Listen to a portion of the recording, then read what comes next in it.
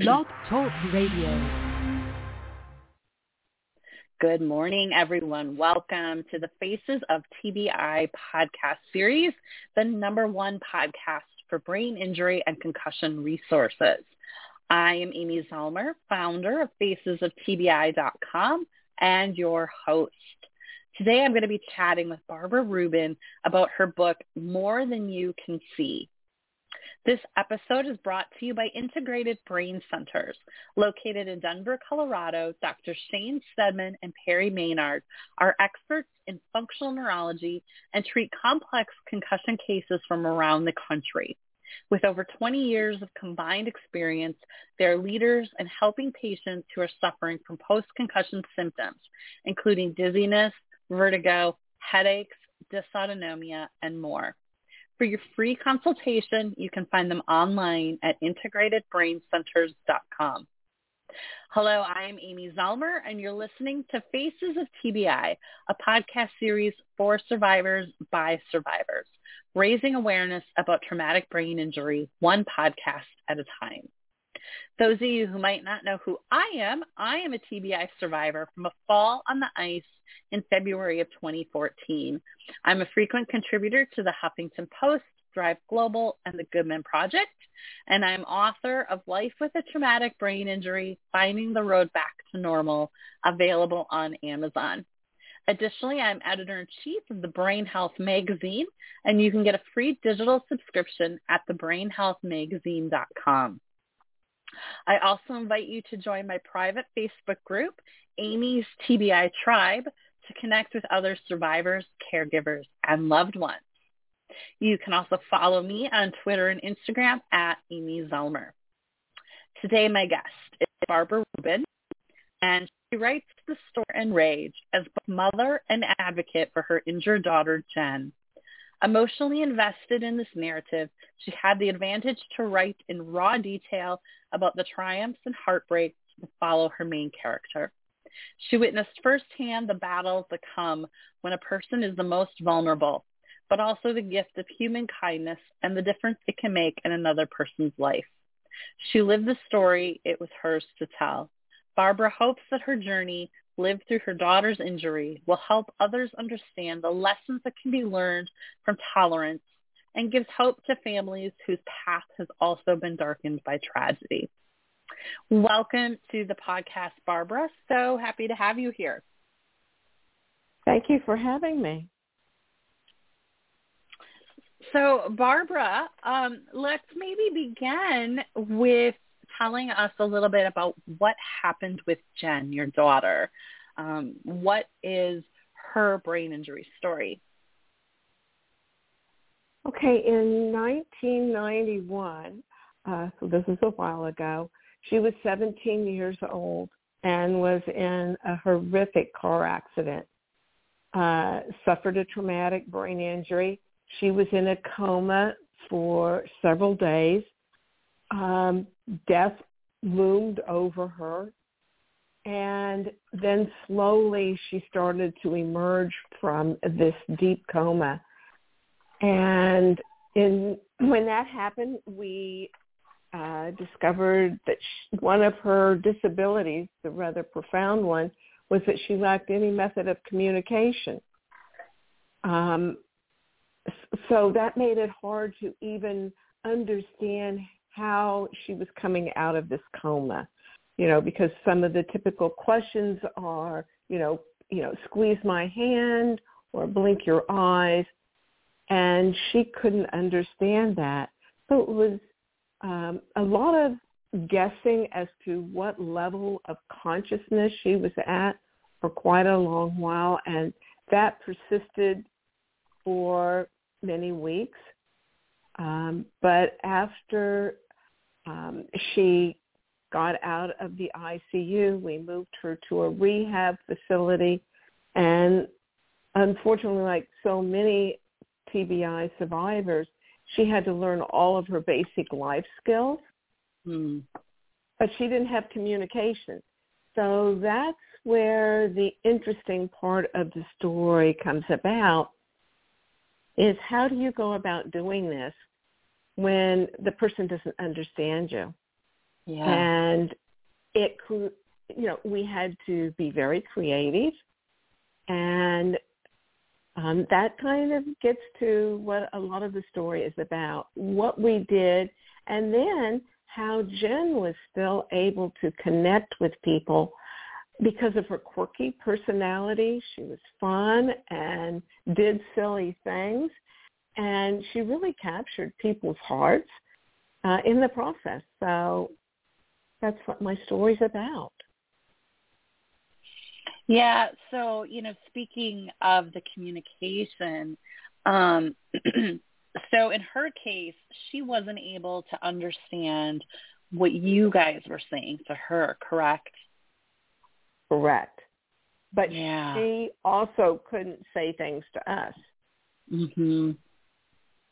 Yeah. So did they deem that like a form of aphasia? It was aphasia, but the people that worked with her, the experts in the field of speech-language pathology, had never had a person who had, where they couldn't understand and they couldn't verbalize anything. Mm-hmm. So, a global aphasia. So we were in uncharted territories at this particular time. Maybe there's more out there today about this kind of disability, but at the time, the people who were working with her had never had a case like this. Yeah. And and I mean, as her parents,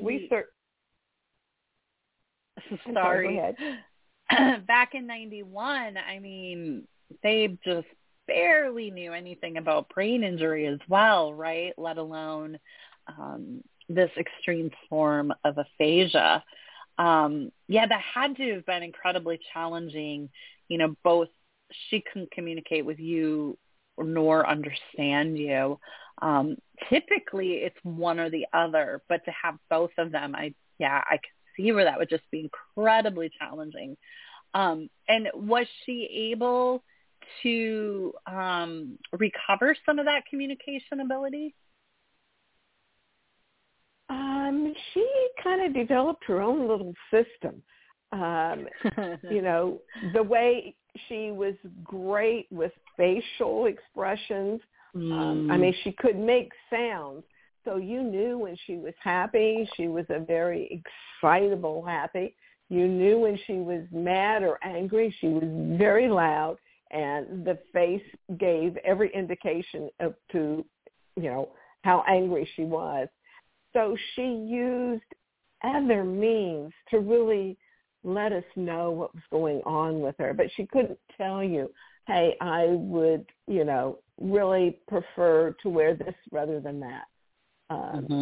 She couldn't have a conversation with her. So that made it hard. And it also required me to be with her. I was with her every day for a year and a half because people didn't know how to work with her. And when we moved her to yet a different facility, she's at one facility for a while, it's more of an acute care, and then she goes into the group home situation. I had to teach the staff how to work with her. How do you get her to do anything? How do you know what she wants? They were totally in the dark how to handle this kind of client. Yeah, and I can imagine the challenges with that.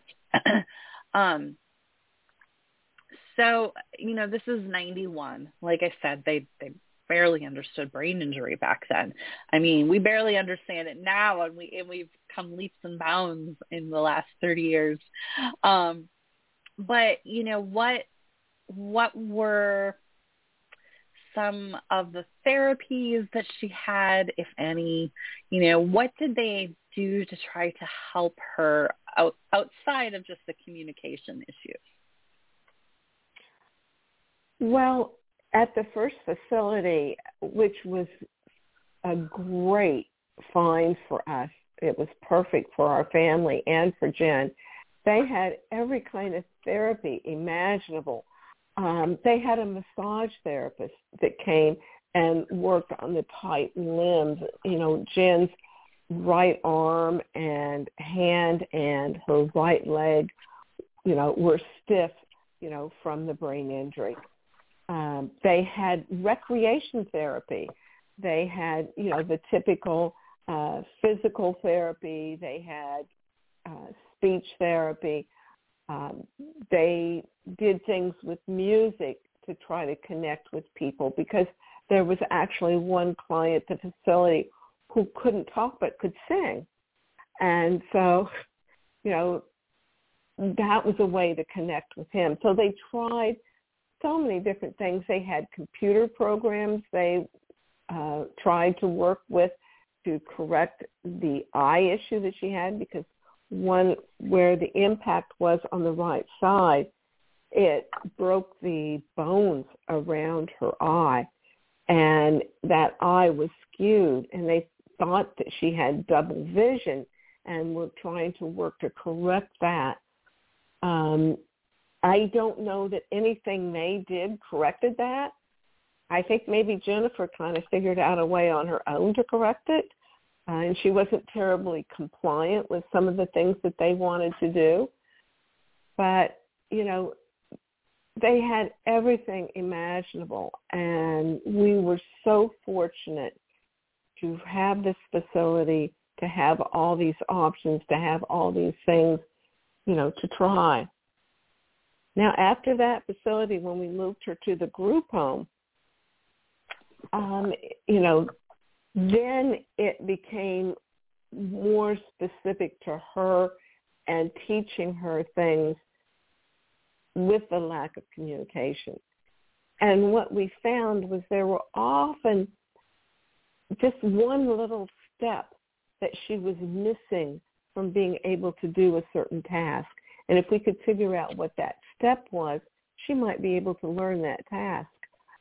And so it took a lot of thinking and researching, and I went to conferences. I, tried to contact all the experts in the field that I could to find out how to approach helping her to rebuild a life. And, a lot of that is laid out in the book. It was complicated. It was rewarding. It was frustrating. All of it. And was Amy at early in her recovery? Amy, your other daughter. Was Jen early in in her recovery? Was she able to walk and do other tasks? The communication issues are one thing, right? But was she able to have some independence in walking, or did that come later? Okay, that came at the first facility. She didn't know how to walk. She didn't know how to sit up. She didn't know how to eat. She didn't know how to do anything. I describe her as kind of a rag doll that they had in a wheelchair with a tray table in front to hold her in place.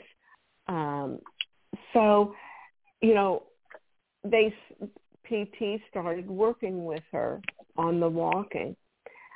But while they're working on trying to, teach her how to sit upright and, correct the problems that are going on with her right leg and foot, because that right foot was wanting to drop.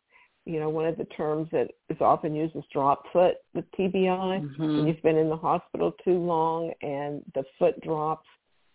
So we were battling those kind of things. But she did learn to walk. She had a noticeable limp. PT tried everything to correct and get rid of that limp. But after a point, Jen was too determined to be independent and wanted to walk and didn't want to be held back. And so they didn't achieve that goal of eliminating the limp. But one of the first things they worked on, you know, before the walking even, was getting her to use her feet to, move her wheelchair. And she became so skilled at moving that wheelchair. Incredible to watch her maneuver her way around the corridors, you know, unbelievable. And then when she started walking, yeah, you know, that was one of the things that when she was out in public, I think confused people, was because she was so mobile that they didn't see her as somebody with a disability. Right. And therefore didn't understand if her behaviors didn't fall in line with the norm. And if we took her someplace in the wheelchair, there was more empathy and understanding. But if she was walking around, people didn't recognize what was going on with her. Yeah. And you share in your book a little bit. So your other daughter is Amy. Right. Which is easy for me to remember. And you share a little bit about when she first started dating her soon-to-be husband. And you know, she was concerned what he was going to think Jen, right? Because she wasn't able to communicate. Do you want to talk a little bit about that? I thought that was a really touching story. Right. You know, Amy was very forthright with people when they would ask her, especially when she went away to college. In our hometown, when this happened, Amy was 13 at the time.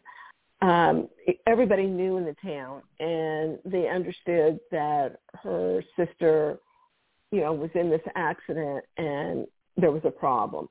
But when she went away to college, she, you know, people asked her, do you have any siblings? She was very forthright in saying, yes, I do. You know, she has had a traumatic brain injury and she has a lot of disabilities.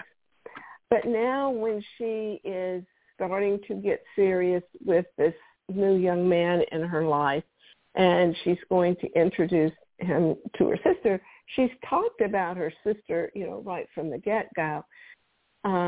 And this young man's name was Jeff. And he made an assumption based on what he knew from concussions. He played sports. He knew many of his friends who had a concussion. You know, okay, they have headaches, they have dizziness, but, you know, after a few weeks, they're okay. And that's kind of what he was thinking. And Amy was like, that's not the case, Jeff. You haven't seen something like this. And her words were, it's like there is a stranger walking around in my sister's body. She's totally different. And, you know, fortunately, you know, Jeff was very open to meeting, you know, Amy's sister. And when he met her the first time, he saw that she was excitable. She was so happy to see Amy. They were at a restaurant, her favorite thing to do, eating. So, you know, she was a little louder than usual. But Jen was like, I was used to being around loud people. So, you know, this didn't bother me. And, hey, you can see she was so happy. How can you be upset about somebody being so happy? And, you know, so he was totally fine with everything, which was wonderful. And, you know, continued to always be, because they do end up getting married. And, you know, he was always very welcoming and kind and gracious to Amy's sister. Yeah, I thought that was just a very touching story. Yeah, and they like you said, they eventually became married, and you have some pictures throughout your book, and there's a picture at their wedding in the book, and Amy looks so happy. I love that picture. We were all so happy. That was an amazing and wonderful day. And, when somebody in your family has had, an illness or an accident or something that has compromised their health or their well-being, and you have a happy occasion like that to celebrate and you're all there, wonderful. Mm-hmm. And so Amy continued to live in a group home, correct? No, Jennifer. Sorry. Jennifer, yes. It doesn't my That's name. Okay. Jen continued to live in a group home. This was the perfect placement for her. Mm-hmm. And I have to say, many people feel they want to take care of the loved one themselves. They think that there's something bad associated with letting other people help you. And nothing could have been further from the truth for us, at least. I can't speak for everybody. Right, but right. We would not have been able to give Jen the life she had we tried to do everything ourselves, because she really did require 24-hour-a-day watching and service. And ours was, going to be a very isolating situation for her if we had kept her at home and just taken her in to get her, OT or PT or whatever services that she was requiring. Other than that, in taking her out occasionally, it wasn't going to be filled with the people that she had at the group home, because there were 6 clients there, and there were about that many staff there at any given time, other than overnight when everybody was sleeping. There was still staff there, but only one. But during the day, you constantly had staff coming and going. You had the clients coming and going. You had their family members. It was a busy house, and there was always something going on. That we couldn't have given her. Yeah. And then the true heart of the story is when she has caregivers who bring her home and introduce her to their families and expand her whole network of support and friends. And, she was so well connected, which would not have been the case if we had kept her at home. And a large support system for somebody, that severely disabled is so important. Because if it's just, my husband Mark and I that are there for her, and Amy we knew was, going to develop a life of her own, and sure, she would include her sister. But again, Amy would be raising a family, would be going off to work, and that would make for a lot of isolation for Jen. Mm-hmm. And the group home was, I consider, perfect for everybody. It was the best for Jen. It was the best for Mark and I and for Amy. And I especially could really focus on developing programs for Jen and handling various court battles that are part of the story also that are in the book. Right. And handling insurance issues and all that.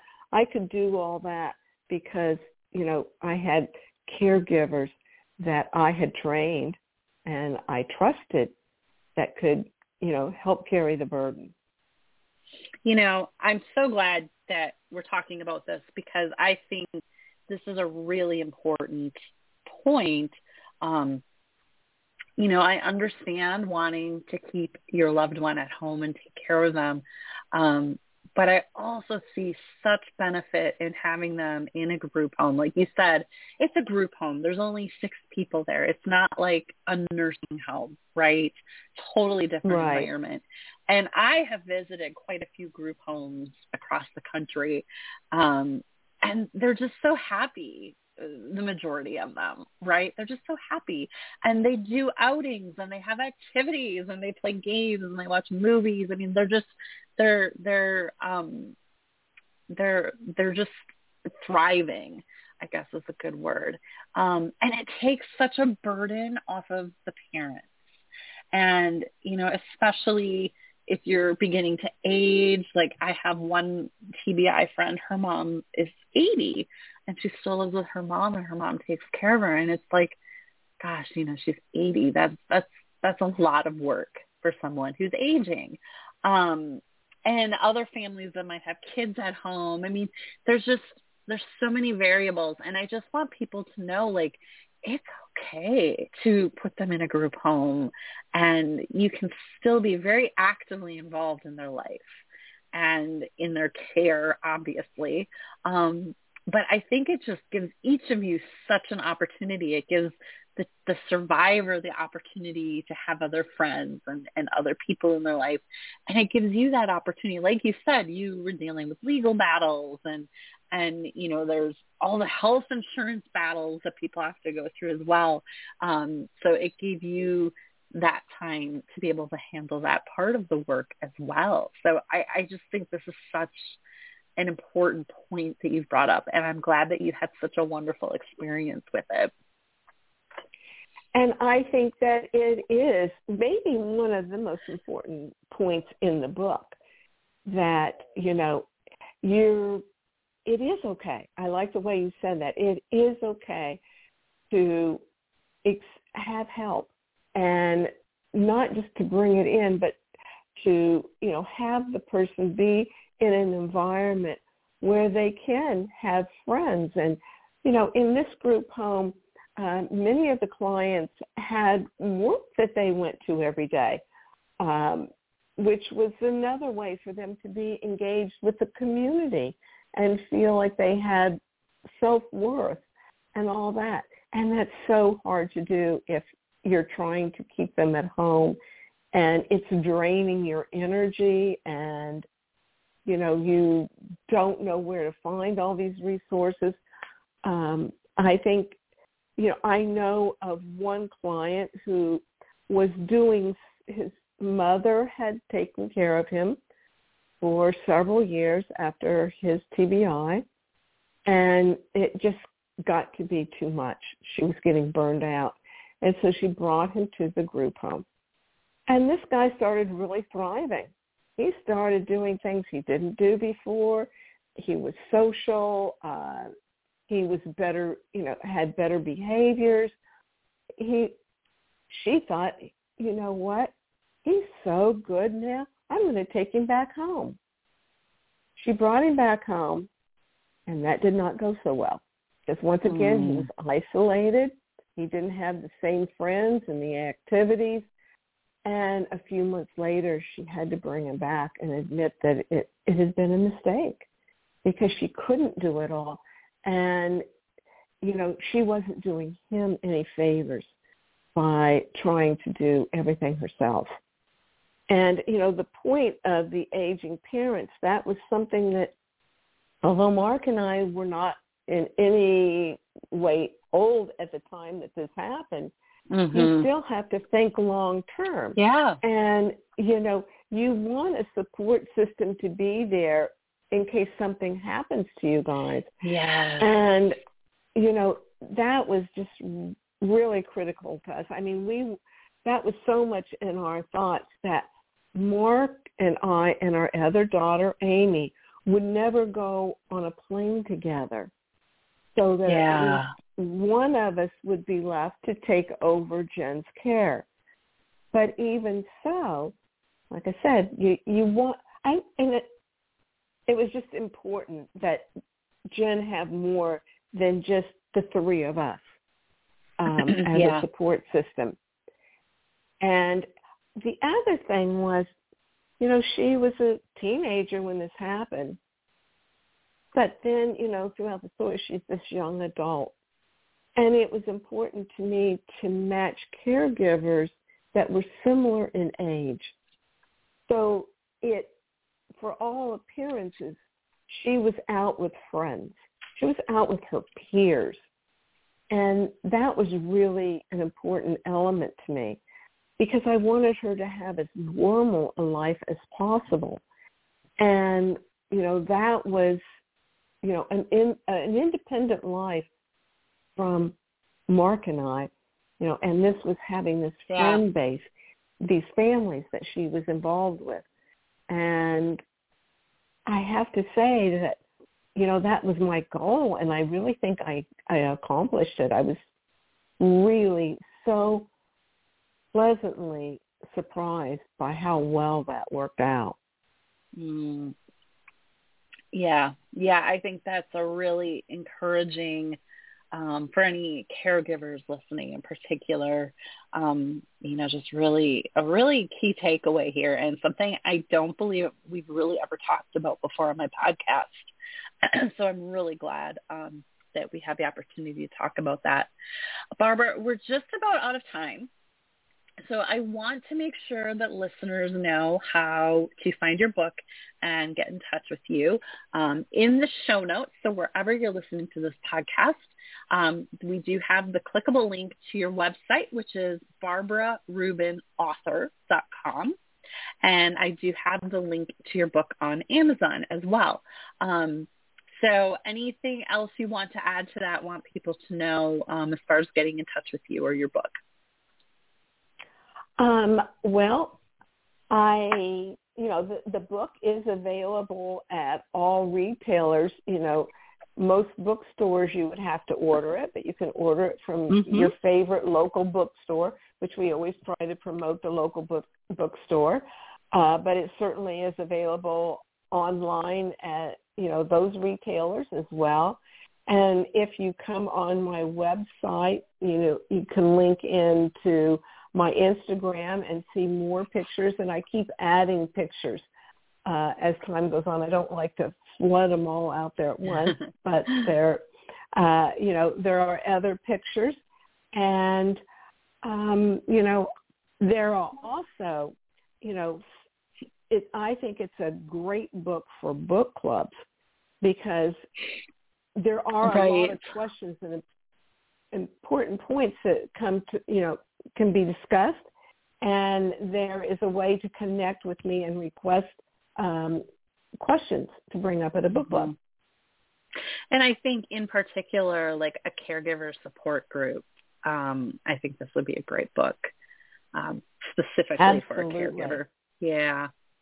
Well, Barbara, thank you so very much for being here today. This has been a very wonderful conversation. I appreciate you really openly sharing, about putting her in the group home and how it was such a positive experience. So thank you very much for being here today. Thank you for having me. And again, we have the link in the show notes wherever you're listening to her website and as well as the book on Amazon. And just another big thank you to our sponsor. You can find them online at integratedbraincenters.com. And you can also find previous episodes of this podcast on most streaming platforms such as iTunes or directly at facesoftbi.com. You can follow me on Twitter and Instagram at Amy Zellmer. And please join Amy's TBI Tribe on Facebook.